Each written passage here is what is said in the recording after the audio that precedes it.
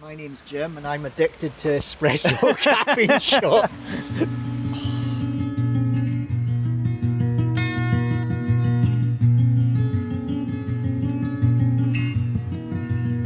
Right, yeah, so this is going to be episode 4 of the podcast, so welcome.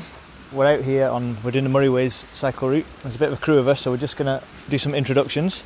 I'm John Davidson, editor of Activate Doors, and first we have... My name's Jim Sutherland from Grantown-on-Spey. I live there with my wife and 3 kids, and this is the 3rd or 4th time I've done the Moray Trail with friends. And this is one of those 3 kids? I'm Johan, live in Grantown-on-Spey. What's brought you out on the ride today? What made you want to come along? A free bike ride. Can't argue with that.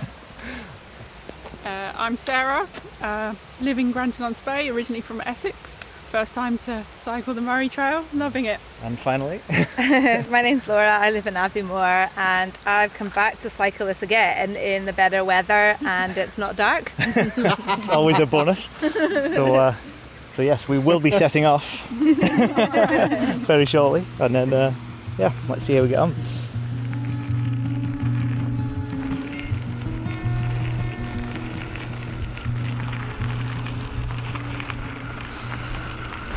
Right, nice one, have an amazing ice cream.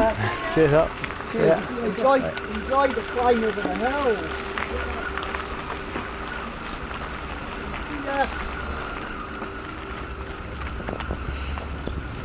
Okay, Jim, you were going to tell us what this is all about. What are we all doing out here? You will be able to edit it, won't you? It depends what you say. I can't promise anything. No, it's like, just because I've been kind of vague what it's all for, but I just think it would be amazing if we've started off doing this because we're all mates and we all know one another, but you know, with Sarah and Johan working at a bakery, we'd hoped that Al and Kirsten were going to come too, because I just think it's incredible what they've done in the last year or so, having to shut down an amazing business. I just think what would be really cool is if next year we asked a few more people. You know, there's keen people like Johan knows who would try and do it in a day easily, but doing it this way as well, it's so much fun and it's pretty achievable by everyone. But I just think it would be a really nice sort of celebration in memory of what they've done. Can you explain a bit more about what they've done over the last year? Well, I probably think Sarah would be better placed to talk about that. Kirsten ran this incredible, successful business, the Mountain Cafe, for 16 years, I think. Well, famous around certainly the UK and probably the world, I would imagine. Yeah. And obviously COVID came along, she shut the cafe, didn't know if she'd ever be able to open it again. Within about 6 weeks of the whole country being in lockdown, I get this little knock on my door. Sarah, I've got a business plan. And she started baking from her home. Bread, cakes, millionaire shortbread, and just selling it from the front door. And it just went absolutely mad. And we were posting millionaire shortbread the length and breadth of the country. We were making trays and trays and trays. One evening it was like 9 o'clock at night and we were packaging it all up to post out. And the demand was incredible. And I think that just kind of sparked the seed in Kirsten for like, this is how I can save my business. Mm-hmm. Yeah, because Mountain Cafe was so popular, everybody knew it, didn't they? And what was amazing, you really saw that from the response to when people realised that you could get this stuff in the post, you know, this iconic Mountain Cafe millionaire shortbread. Everybody wanted it, and I think it was a thing that got some people through lockdown. We got messages all the time saying, you know, this is what's keeping me going, like this, knowing I've got these treats in the post. And then Kirsten realised pretty early on, I think, that it wasn't going to be realistic to reopen the cafe just because of everything that was happening, but not knowing if there were going to be more restrictions, things would open up and then shut down again. And I think she'd always had a dream to kind of do something more like what she's doing now. And it's funny, isn't it, how things sometimes, adversity opens up that opportunity. And she's now, she's got an industrial unit, which she has absolutely transformed from an empty shell to this really cool kind of bakery, coffee stop, outside seating now. She's got a decking area on the go. It's like you're literally watching it expand and taking on more staff and growing the business again. And it's literally, like, it sounds a cliche, but you know, it is like the phoenix rising from the ashes. It's literally, it was destroyed, and now it's just, and we've just had our busiest week ever. And I can see it's only going one way. It's just going to get busier. And is that just word of mouth that's getting it there? Because obviously it's up on the kind of industrial estate. People are not kind of walking past it in the traditional way. I think it's just loads of people who knew the Mountain Cafe would come up on holiday and that was their place, and they've now found, because she's amazing on social media. She's really, really on that. So I think that's got a big following. It's just really, really successful. Yeah, some turnaround. And you want to do this kind of bike ride as an annual thing, just to kind of mark, or you wanted Al to come along, and Al was with us for a bit this morning as well. Yeah, it's the sort of thing Al would have liked to have done this weekend, but obviously, you know, family stuff came up. But there was a really cool project Al was working on with the Nash in Botagarton and Fiona Johnston across in Inverness, and what they had set up was there was a pool of e-bikes that were available for people who were battling against cancer or had relatives who were doing so. And Al had this vision that this was something that could be developed, because obviously that's what he's fighting just now, and the whole e-bike thing, it's turned his whole health and well-being around, because he realised he wasn't going to be strong enough to keep riding a regular bike forever. He said he wished he'd got an e-bike sooner. He said that to me this morning. He said he should have done it 9 months earlier, and he would have, got more time out and about on the bike. But he's inspired other folk to go and do the same thing. And because he had hoped to organise a ride from Glasgow up to Cape Wrath, which is called Anturas Moor, and we'd looked at doing it on e-bikes to try and demonstrate to people how it is possible on an e-bike.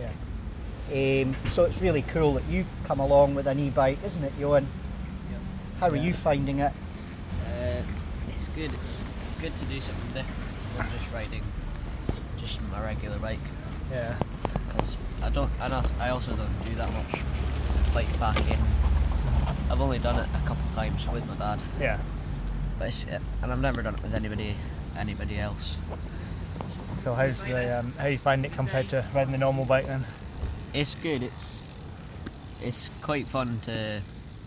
It makes hills more enjoyable.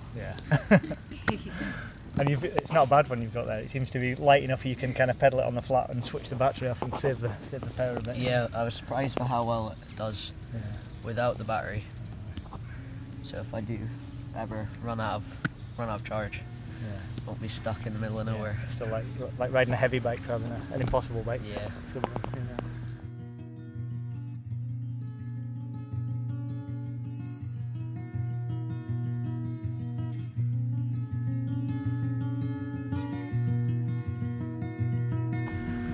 These journeys with the e-bikes, like another one last summer, you just have to slightly think outside the box. And I don't know if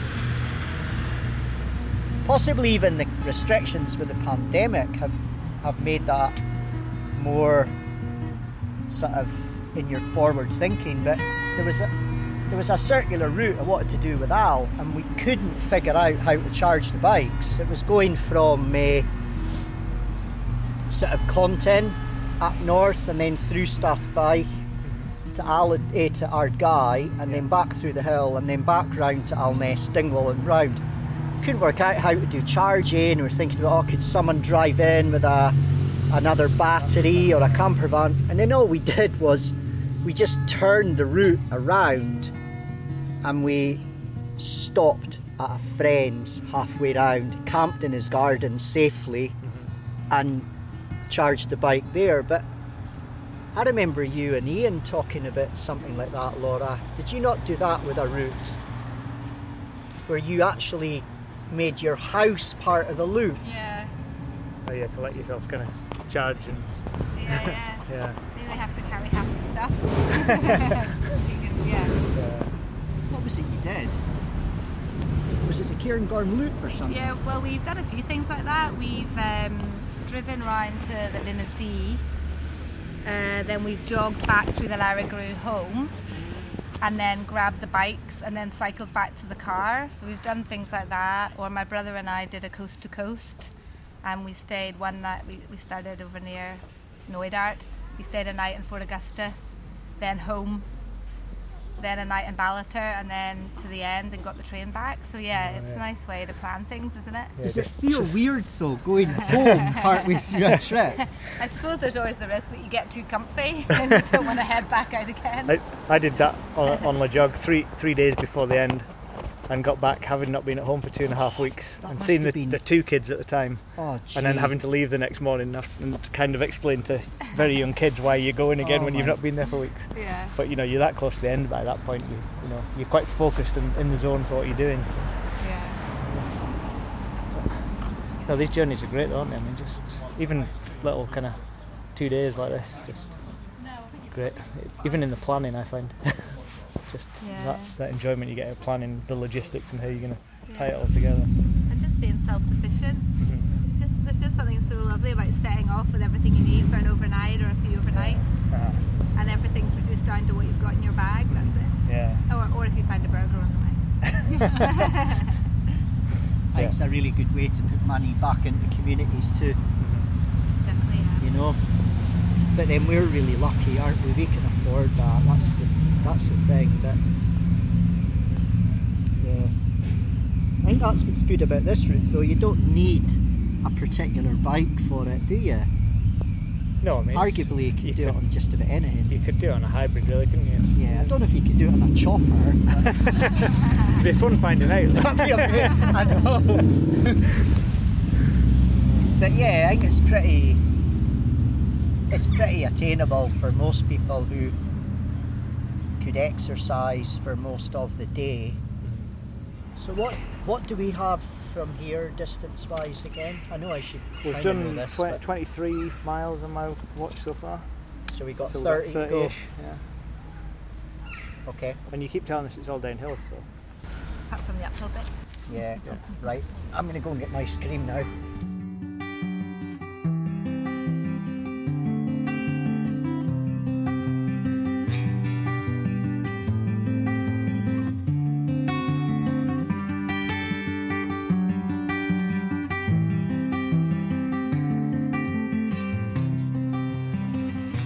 Okay, so we're on the second day of this Moray Ways ride now, heading up the Darvel Way in glorious sunshine. So we've left Forest behind a few miles ago, and it's for the most part a nice gentle climb up here. We stayed the night at the campsite in Lossiemouth last night. Had a good night's sleep there. And been along the coast to Findhorn, where we stopped at cafe for a very late breakfast, early lunch, and making our way back over to Granton, where it all started yesterday. It's been pretty amazing couple of days, really. I know. Just weather and everything set up nicely. Yeah. I do like how varied it is too. Yeah. Like, you know, it's lovely going through these trees and so on, but almost at the point where you've just about had enough, it'll clear anyway. Mm-hmm. Yeah, and you've had all that coastal stuff in the morning, a little bit of sand and stone along there. This morning was amazing. Oh, it's glorious, wasn't it? Aye. And then you were talking yesterday about the difference between the Granton end where you're kind of in the hills, and then you go over and just opens up and you can see Lothian. Yeah. That's right, yeah. And there's a few hills about, but it's not, apart from those couple of steep ones yesterday, they're short-lived, and it's all fairly achievable, isn't it? This is a fairly gradual pull back to the village. Yeah, it's a really nice route, this Davaway, and they've done a lot of work on it to get it up to this standard. Yes. Well, it's obviously popular. The number of people we saw going past. That's right, we've seen quite a few people walking and biking. A couple of families as well, so it's kind of, it's getting to that sort of level where people can do it with kids. Yeah, I think when Laura and I did it, we did something daft, like set off at 2 in the afternoon and got into Findhorn at 10. It was full on. Yeah. Bit of a blur. It was a different experience. It was still a lot of fun, but this has been so much more relaxed. Yeah. Oh, it's been nice pace, nice. I think so. Stopping and enjoying the cafe stops and ice creams. Has it achieved what you kind of set out to achieve by arranging it? Definitely. Yeah. Yes. Good. Right. Excellent. It's up, isn't it? It's up to the Darwin now, yeah.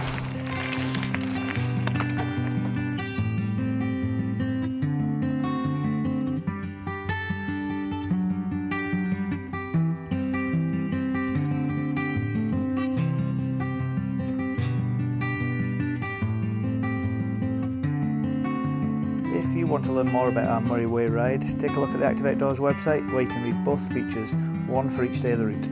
That's just about all for this episode. I'd like to thank everyone who took part in the ride. Jim and Joan Sutherland, Sarah Williamson, Laura McCauley, and Al, who joined us briefly on the first day, and Kirsten Gilmore from the Bothy Bakery in Granton. Coming up over the next few weeks in our regular Active Outdoors features, we've got a bit of a Munro Fest. Jenny Gillis is in the Cairngorms first, and I'll be following that up with a couple of superb hill walking days of my own. Pick up your regular Highland News and Media newspaper from across the north of Scotland, or keep up with our adventures online at hnmedia.co.uk/Active Outdoors. Thanks for listening, and I hope you've enjoyed this latest episode of the Active Outdoors podcast. Subscribe on your regular platform to keep up to date with future episodes, and please share far and wide. Until next time, enjoy yourselves out there.